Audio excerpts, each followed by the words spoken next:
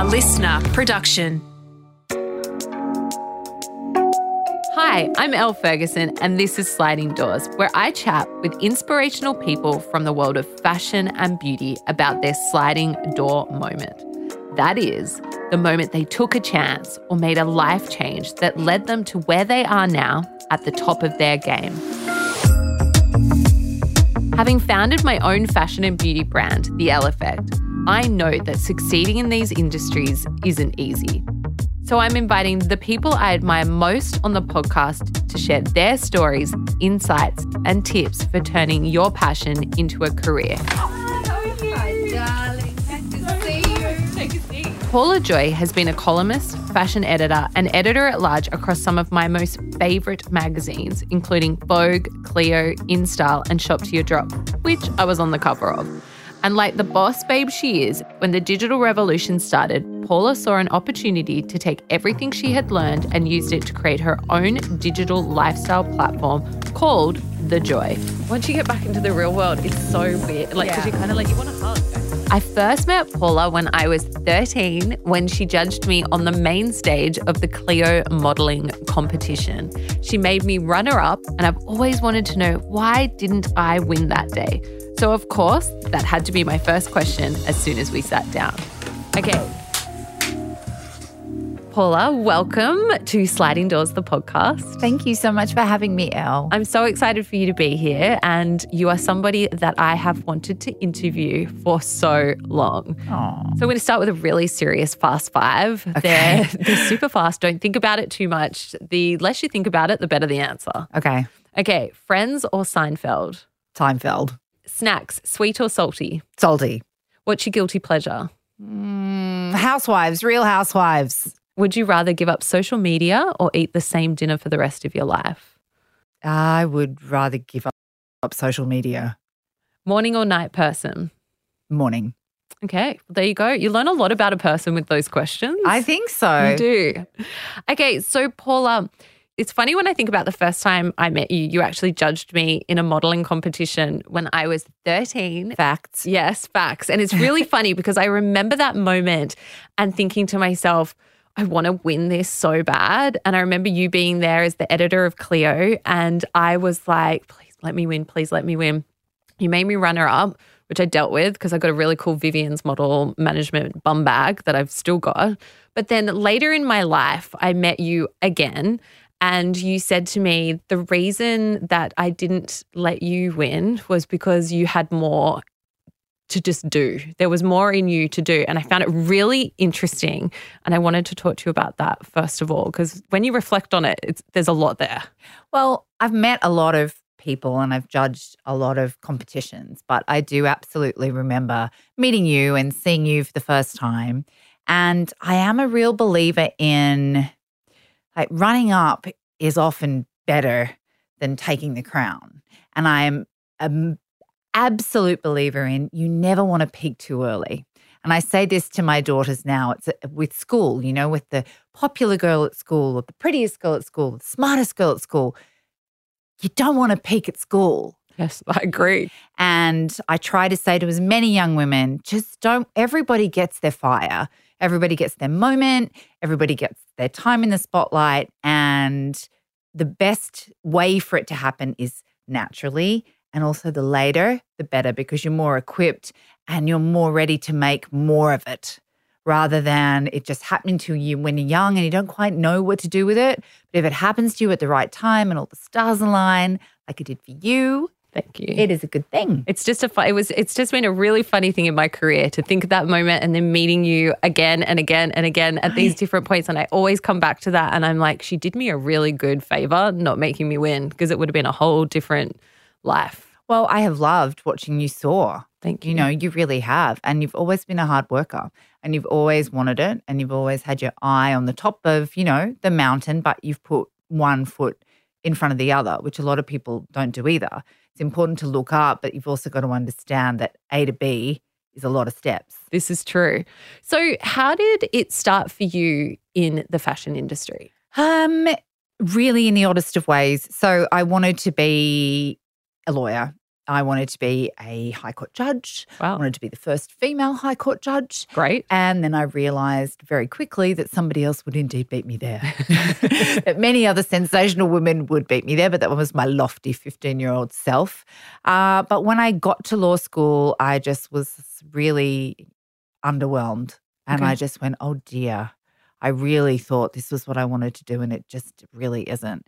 So I said to my parents, guess what? I'm not going to be a lawyer. I think I want to work in magazines and I think I'm going to just knock on some doors and see what happens. So with the intention of knocking on every door from Vogue to a New Idea to whatever magazine, it didn't matter to me. But I got some work experience at Vogue and I was really lucky because their Girl Friday quit. Explain to me what a Girl Friday is, because I don't think this is a term I've ever used. And when I read up on it, I thought it was quite interesting. It's very retro. I can see it coming back. Same hashtag. Yes. I'm all about. You should bring it back. Girl Friday or Boy Friday. Yes.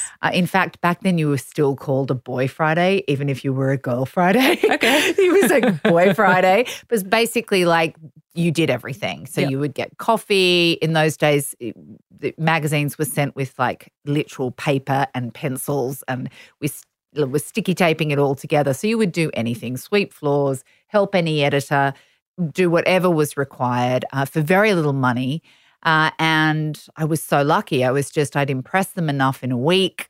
I was there. I was, Girl Friday on the spot and eager. And, I never really looked back. The second that I was in that space around the clothes and around the women and around the smell of the magazine, I just knew that it was what I wanted to do. I didn't know where my talent within it lay at that stage. I mean, I was 18. Yeah. But I knew it felt like home. So how did you find your talent? How did you navigate your way through and find what was your talent, your path? I think starting where I started was really lucky because it put me at the very bottom and it put me all around the entire production of the magazine. So I'd be taping shoes or ironing clothes.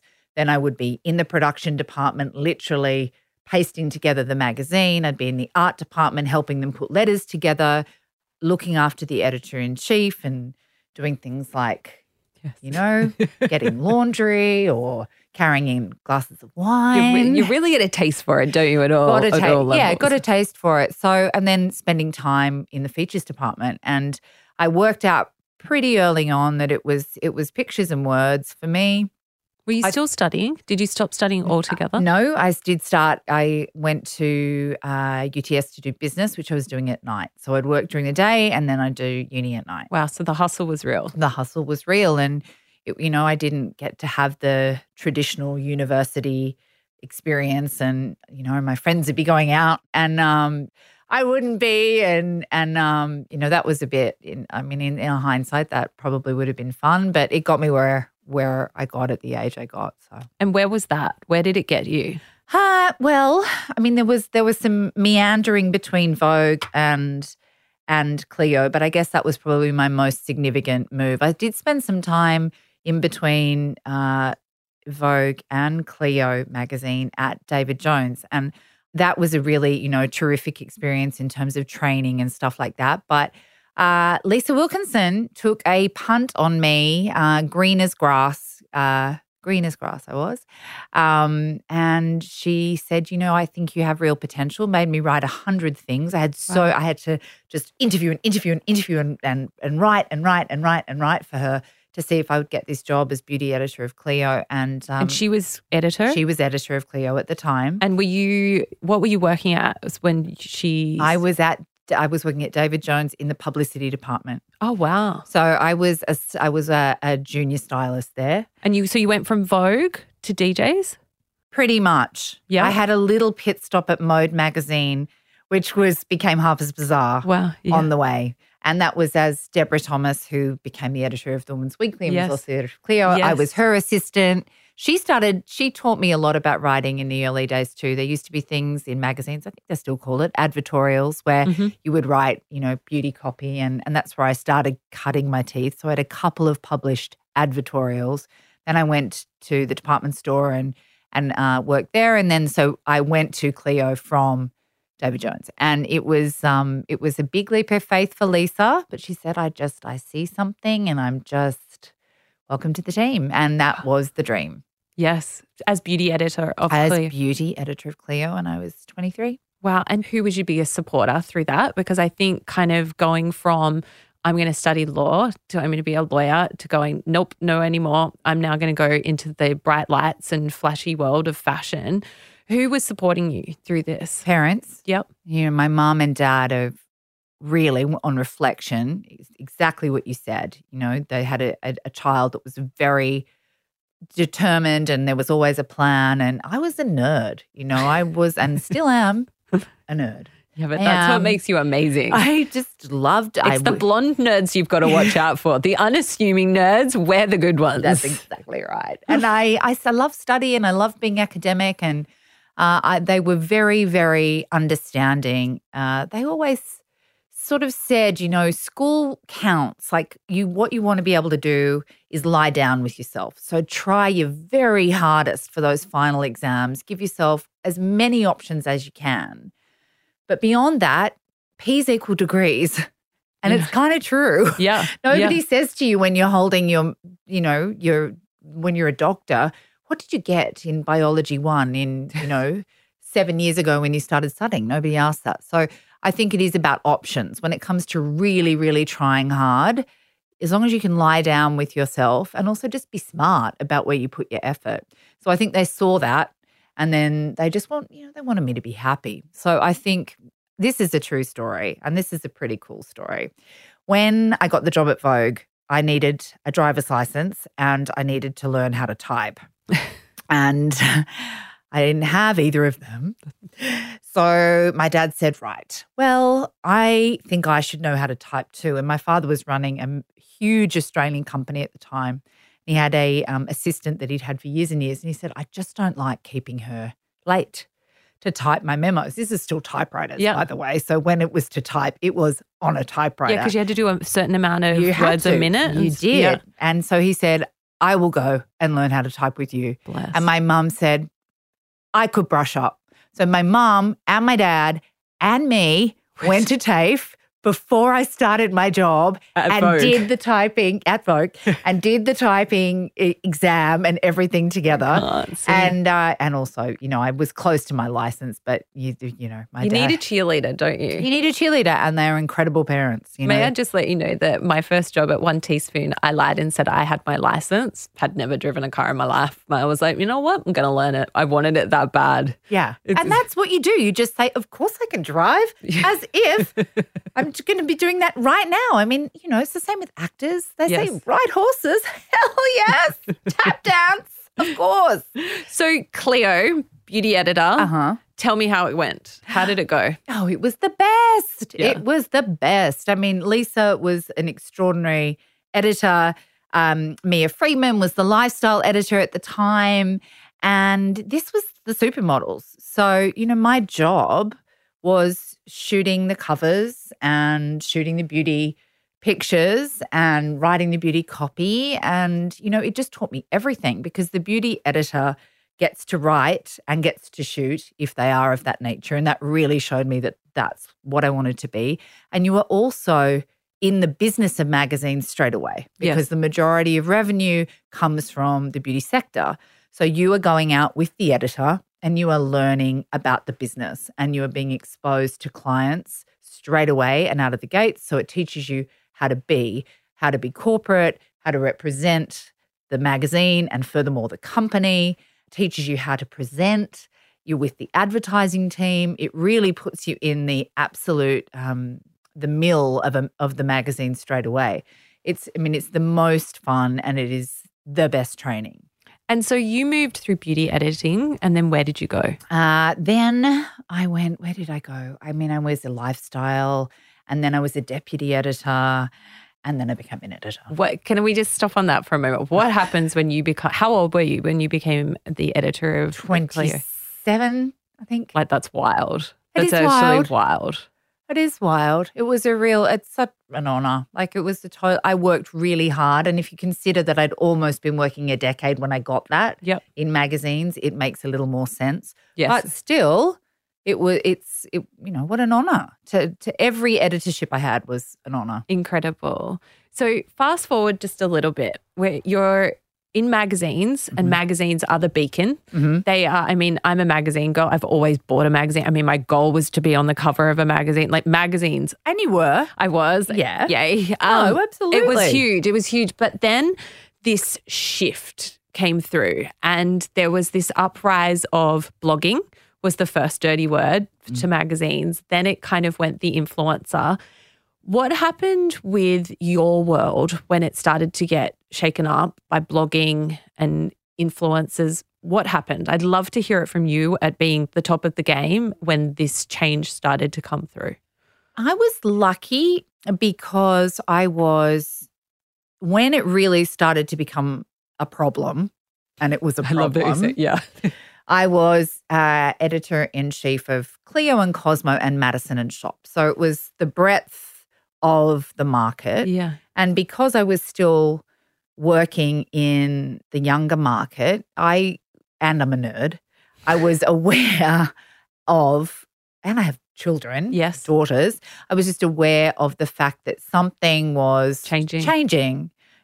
Books were not getting covered in magazine pictures anymore. iPads were the new magazine. People were thinking, if I'm going to spend $12.95, I'm going to buy a song. Remember when you bought songs? Yeah. So this is pre-streaming. Yeah. But, I'm going to buy a song or I'm going to download this thing or whatever. So I could see and I could sense it.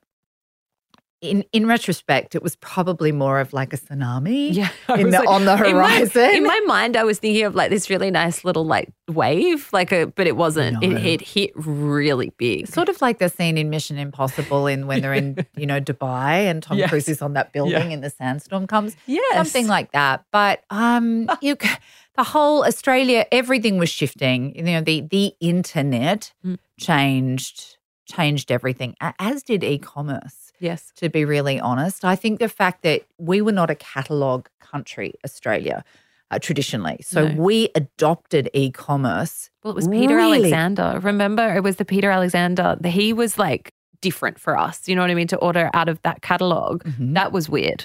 So totally. It's to then have a shake up in everything and these businesses have to go online. And I remember when Net-a-Porter came and that was wild and you didn't really know what it was and why were there so many options and how was this here? And did you trust it? True. But we were very big early adopters. So suddenly, because we just didn't have the catalogues and it was just like shiny new toys, it was like unicorns everywhere.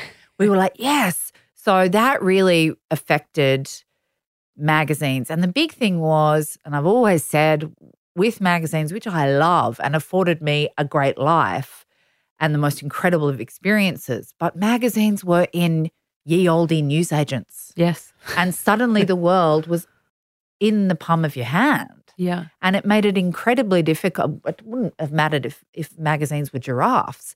It was a sort of a very huge thing for just the physical thing that was paper and ink to suddenly compete with something that was going at the speed of, light.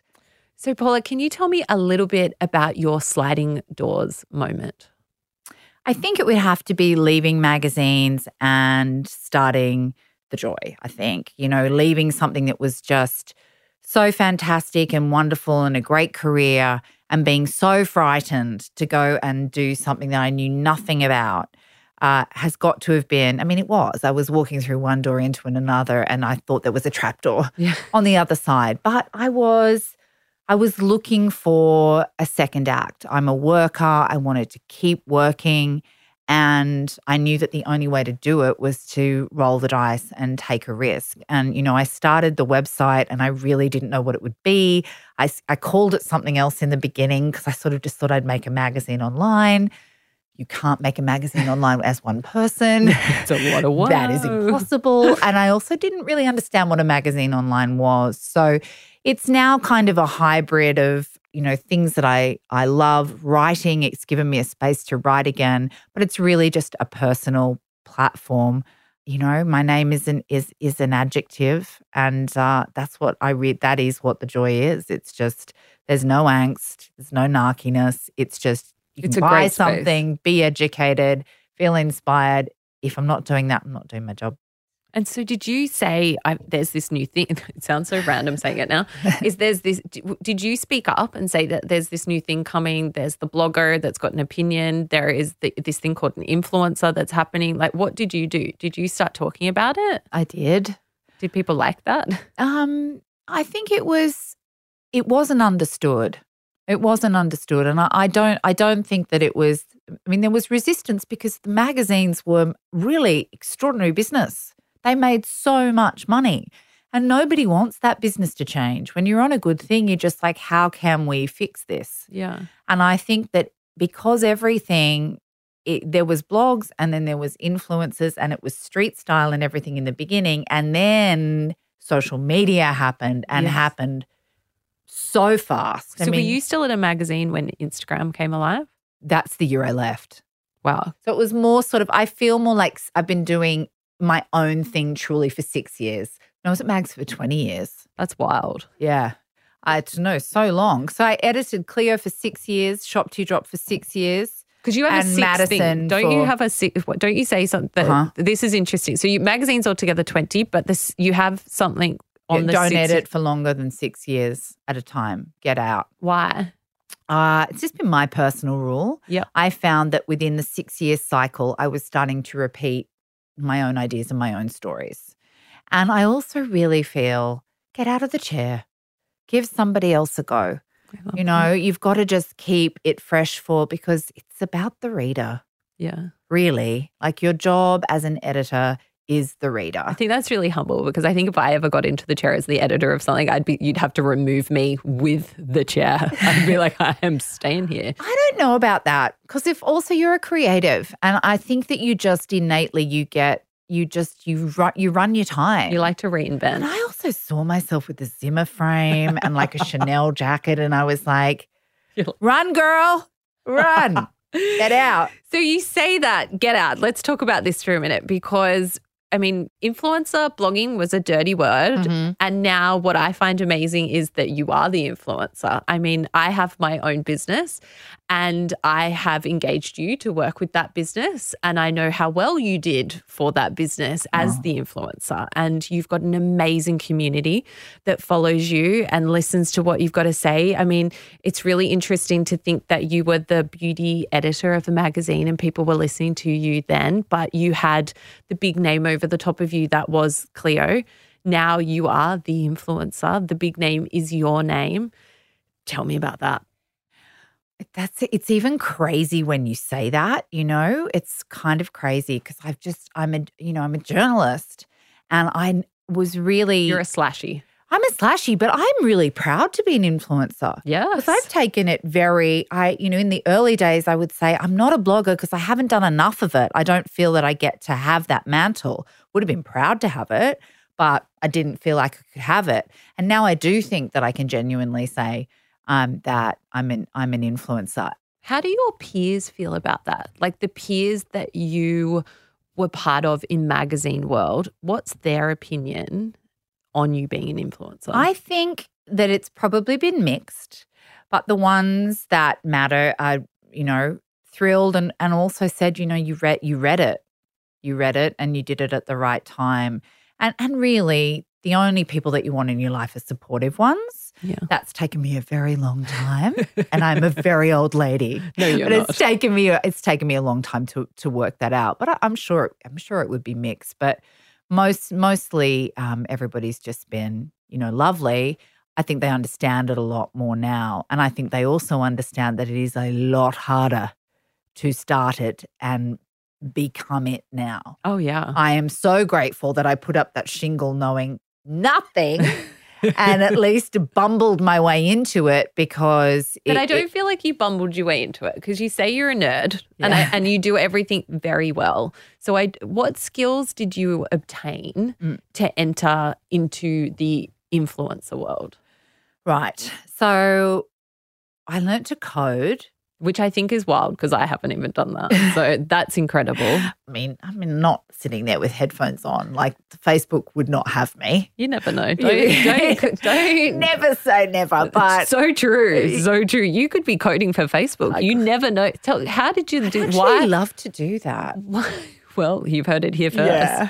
Why did you learn how to code? Because I like to know how. I used to say with the magazines, if the building's on fire, the magazine's still got to come out. You need, as the editor, it's your job. The buck stops with you. You have to spend time on every desk. You know how to you should know how to send it. You need to know how to send the magazine to print. So I felt the same way about building a website. I thought, I know very little. So let's just try and build one. And this was before the days of Squarespace and Wix, et cetera, which are just genius. Squarespace, I didn't even know existed. And then somebody sent it to me. I was like, why did I take the long road to the end? This is amazing. Yeah, and so, truly is. Yeah. I mean, they are just so fabulous. So this was back in the day when it was, a custom CMS or custom CMS basically, because to make anything look pretty, and that was my biggest problem because I'd come from visual, and the computer says no. And you see it in your head and it looks so amazing and then you can't get it there or you've got to pay thousands and thousands of dollars and you're like, what? We've got to create our own custom font? No, exactly. So I went through all of that, but it was really good because it also taught me that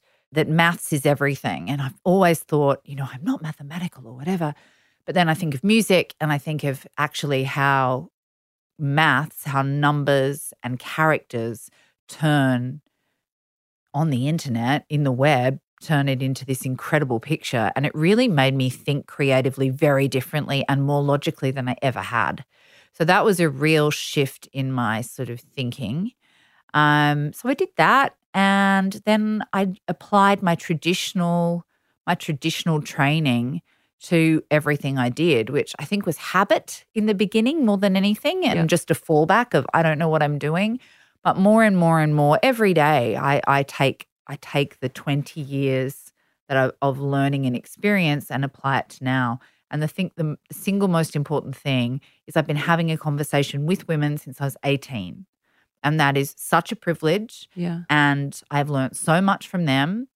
And I try every single day to keep that relationship intact and keep it honest and keep that conversation as it's always been. Yeah. And that is probably as I became more vulnerable and allowed myself to step outside of I'm editing, but I'm me, but I've got this behind me. As I become more vulnerable, that's become really, really important to me too. Yeah. Because they give me back by me being honest and vulnerable to them, sort of strength and fortitude to know that I'm doing the right thing. Well, that's why we're here. Do you know what I mean? Without that community and being that influencer, you're not who you are. Do you know what I mean? Like brands don't want to work with you if you haven't got that community, if you haven't got that return on investment. That's how it works. Do you know what I mean? Yeah, totally. Absolutely, totally. And I think age has really helped too. It's so often being older is maligned and it can be very, very tough in the corporate world still for women if they're, my age. But there's not many of me in the space in Australia with my background. And I think that's been a lucky thing. It's unique. There's trust there, which is, really nice. I've worked hard for it. Yes. So what is your business now? What are you doing now? Where is the business today? So I am a content creator for myself and for third parties. So a third party might engage me they might decide that they're not going to use their overseas material on their social platforms. So just say a mascara is launched and they're not going to use their celebrity, high glam advert on Facebook or YouTube or wherever. They'll give me the mascara. I'll create something in its place and then they'll put their advertising spend behind that.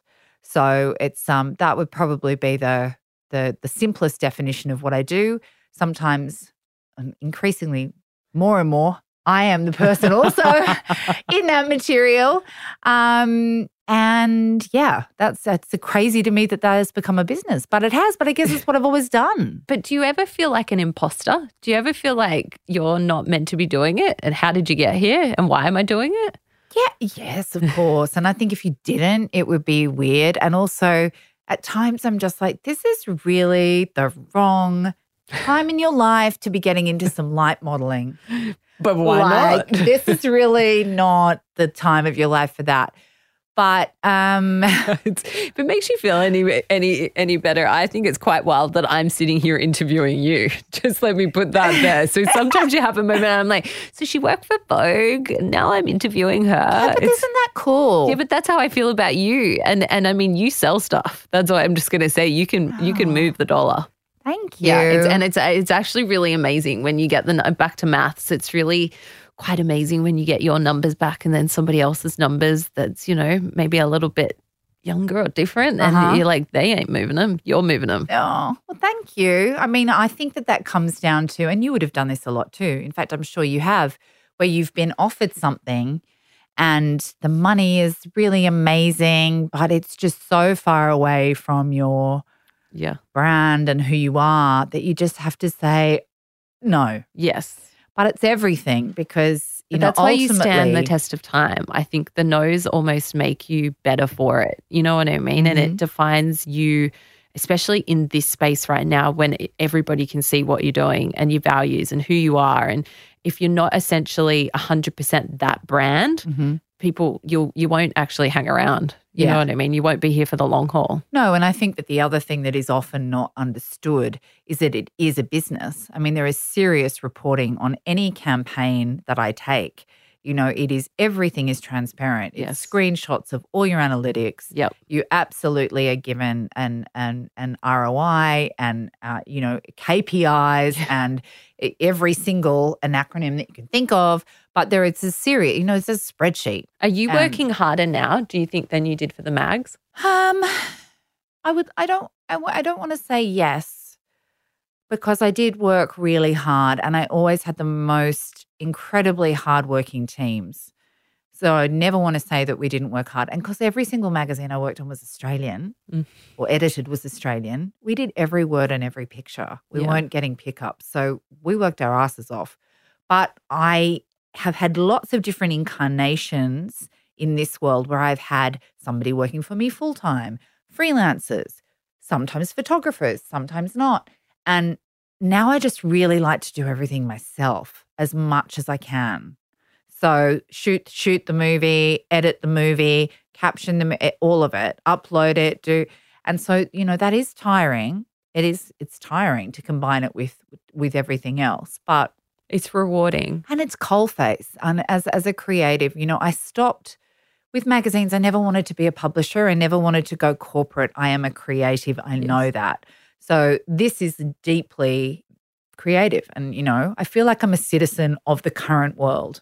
I'm not native. Like I'm never going to be native like my kids to tech. Yes. But I feel like I'm a citizen and I can walk around in it and that feels great because I would hate to not know. No, and I actually feel like it's quite funny that they say the demographic, like, whatever gen's happening right now is the market that's buying and it's where the money's to be made. But I actually think your generation is the generation that needs to be spoken to and is the generation that once they get it, it's actually incredible. It's a trusted voice. When you said that before, it's really interesting because they don't want a 20-year-old selling them a lipstick.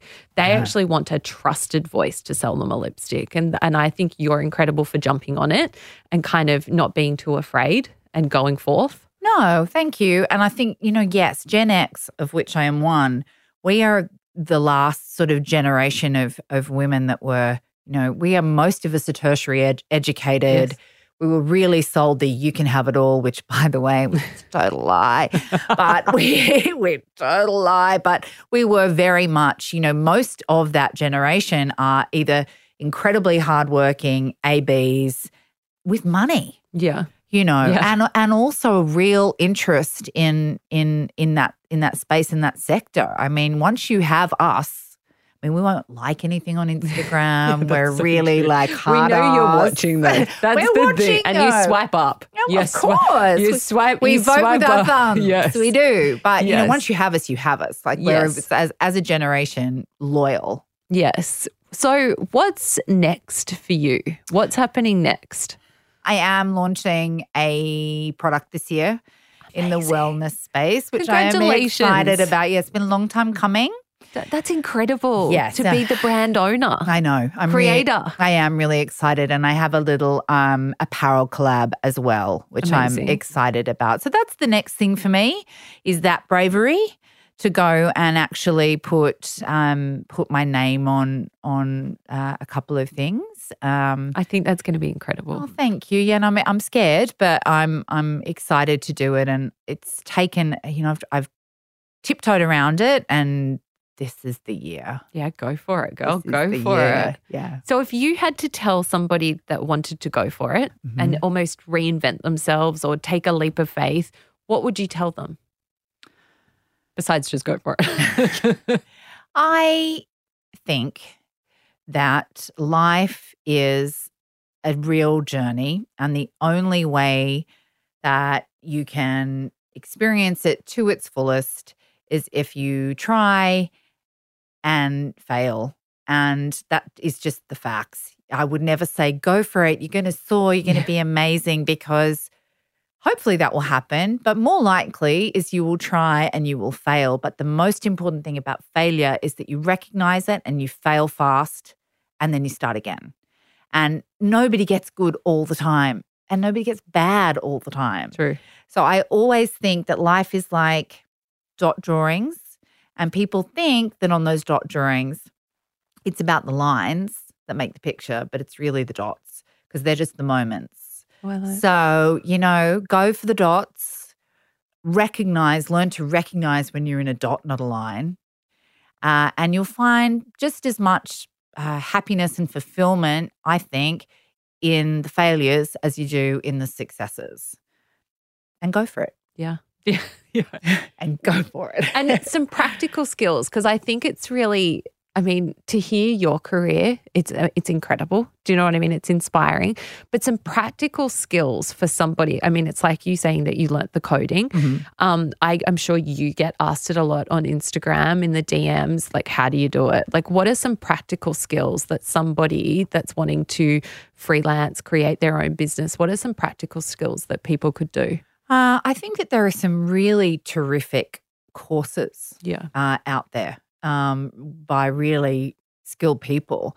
Even certainly, Mia Friedman's Lady Startup course. My daughter's just launched a brand of her own. I did see that. Congratulations. I did see that. I was going to message you. I know, which she did all on her own. But amazing. But you're an inspiration. Yeah, but she's like, Mom, I'm doing it first. I'm like, go for it.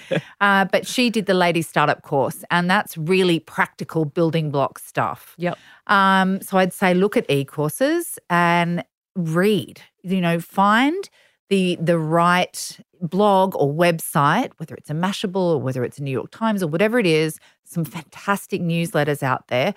Just choose one or two, subscribe to them and read them. Yeah. You've got to learn. This is study. Find out also what is your platform. You don't have to be every single platform. Choose your lane and do it well. Also, start talking. I think the big problem with social media often is that people get on it and they get frightened. It's like they've walked into a room and they're standing in a party with like a drink in the corner and swaying. If you want to be on social media, and I actually did this. I definitely was scared in the beginning. You have to interact. Yes. You actually have to be in it. You have to get in the algorithm to be in the algorithm. True. And that involves looking, spending time, commenting, liking, saving. Doing the lives. Doing everything. Commenting. All of it. You have to, and I am still terrible at it. You are very good at it.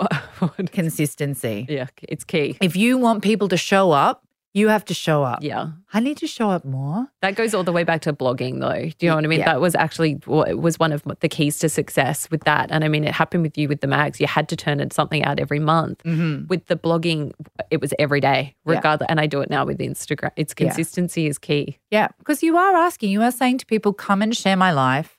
You are turning up and looking at me. One thing that I find really interesting that the space that we sit in at the moment is the jobs that you and I are doing now actually didn't exist 10 years ago, 20 years ago. And I find it really amazing that we're in this space, that we're actually creating this footprint for future women, future careers. It's even like your daughter, you know what I mean? Probably when she started high school, she didn't think that she could do what she's done now without the investors or the bricks and mortar stores or things like that.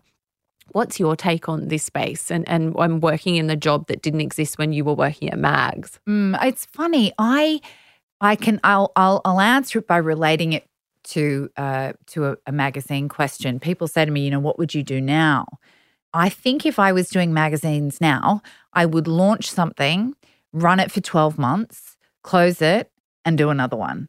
Because I think that businesses now do not have the longevity. I don't think they have the 50-year, 60-year trajectory, It's like you will do the town and then you'll do something else and you'll bolt onto your business and there'll be different things. Yes. The whole world has changed because Google changed our attention span and it changed the way we think.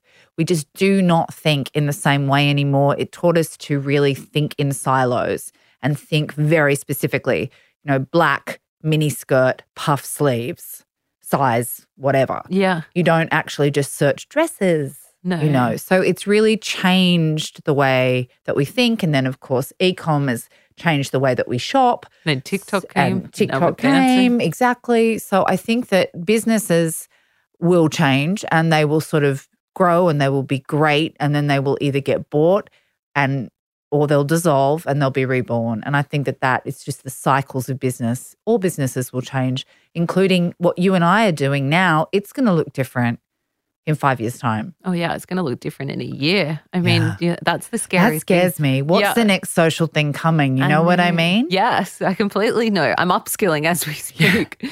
When you doubt yourself, what gives you confidence? My partner. Saxon and I have been married for 22 years. We won't. Yes. 22 years. 22 years. I was going to say 21, 22 years. 22 years this year. So he is sort of nothing is real without him. I love that. It's true. It's funny the people that I have spoken through on this journey of this podcast and the people that have a partner or a cheerleader that has been there from the beginning to where they are now and how important that is to have. Oh, I just could not function. At the risk of sounding incredibly codependent, he is just, he's my champion and he's my support and he picks me up when it's been really hard and definitely the cheerleader, incredible father, and he's also really inspiring. I mean, he is always changing what he's doing and he's just an idea factory and very entrepreneurial and really a hard worker and has sort of taught me so much about working outside of corporate and working for myself. Him. I think that's incredible because I also think it's incredible to have a man in your life that's not threatened by being a powerful woman and almost being sometimes when the spotlight is on you. Do you know what I mean? To be able to have them in your life and not feel threatened. I think it's really incredible to have a relationship like that, but also be in that space to be able to be celebrated for you. Yeah, I think that's really true. And I probably take that for granted because he has always just been so supportive in that way. But I guess we also met when we were really young and we were just Saxon and Paula.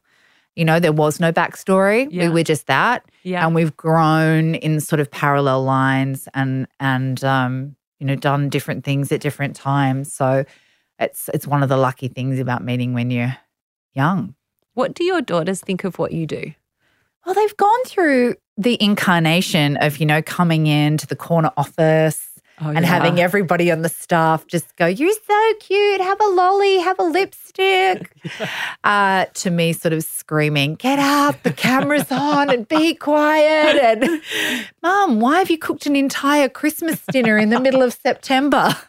I was more going, why are you dressed up as a chimney sweep, Mum? Or the Little Mermaid.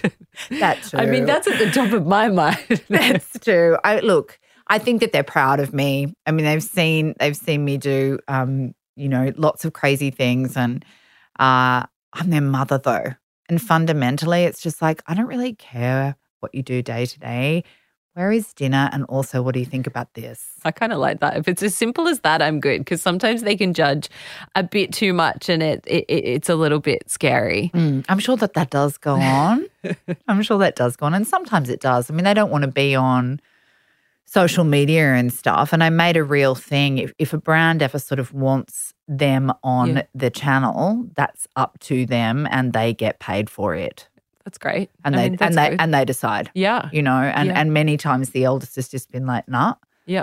And it's their choice. It's never been about putting them on there. You know, they're young women, it's their choice. Yeah. Looking at your career, one defining moment, what would that be? Look, I think probably the decision to leave magazines was pretty big because I loved them and it was just the best of times. And it was really terrifying to leap into something that I had no clue about. But I think I've been defined as much by the jobs I didn't take as the jobs that I did.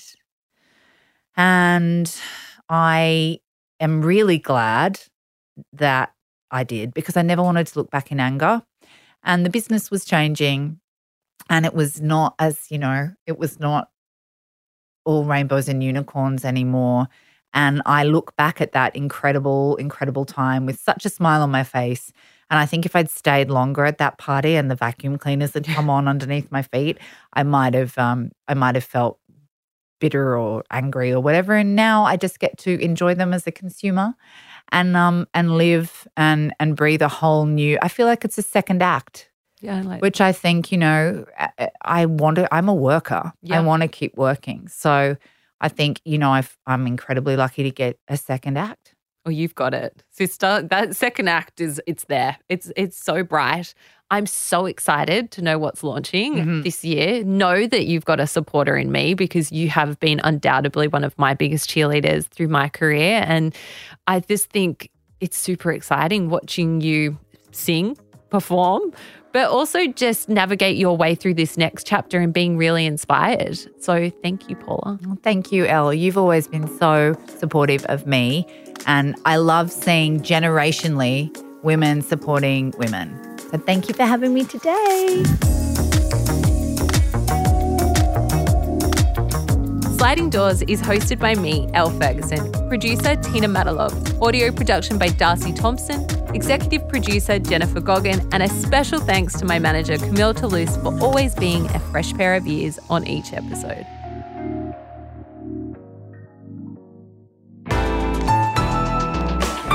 Listener.